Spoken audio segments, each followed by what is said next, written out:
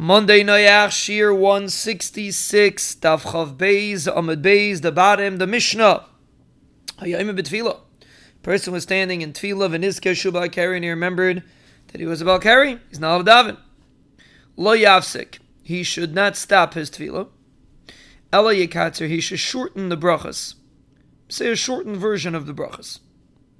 Yarad litval. If he went down into the mikveh to be taival. If he can get up, get dressed, and read Kriya Shema before Nates, he should come out of the mikveh, cover himself, and read Kriya Shema.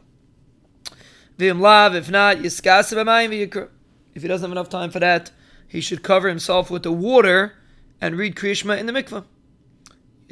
The water can cover you in certain instances, and that's the way you can read Kriya Shema. You shouldn't cover yourself with dirty water, or mishra is water that you soak flax in, until you put water inside to dilute it. We'll see in the Gemara what this means. What does it mean you're diluting? How could you dilute it? We'll see. How far away do you have to keep from these disgusting things? Or from tzaya, dalad amas. You have to keep away dalad amas from these things in order to be able to read Kriya Shema. Tana Abana. Hayayim b'tefillah v'nizkeh shubal kari, lo yafsik ela yekatzer. You should just be mekatzer yekay b'tayr v'nizkeh shubal kari. You're reading Tayr, and you realize you're about kari. Ein mafsik va'ela, you don't leave.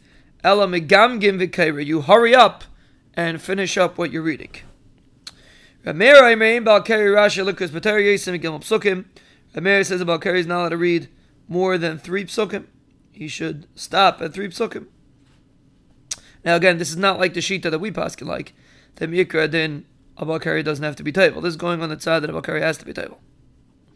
Tanya idach, another brayso says, hayayim b'tefillah, a person was standing in tefillah, v'ra tzaya kenegdai, you see tzaya in front of you, mahalach lefanav ad sheyizrukena la'achayir of dalad amas. You walk in front of the tzaya until the tzaya is 4 amas behind you, because you're not allowed to say Kriya Shema when it's in front of you. Let's start them. The brayso says you don't have to walk till it's behind you.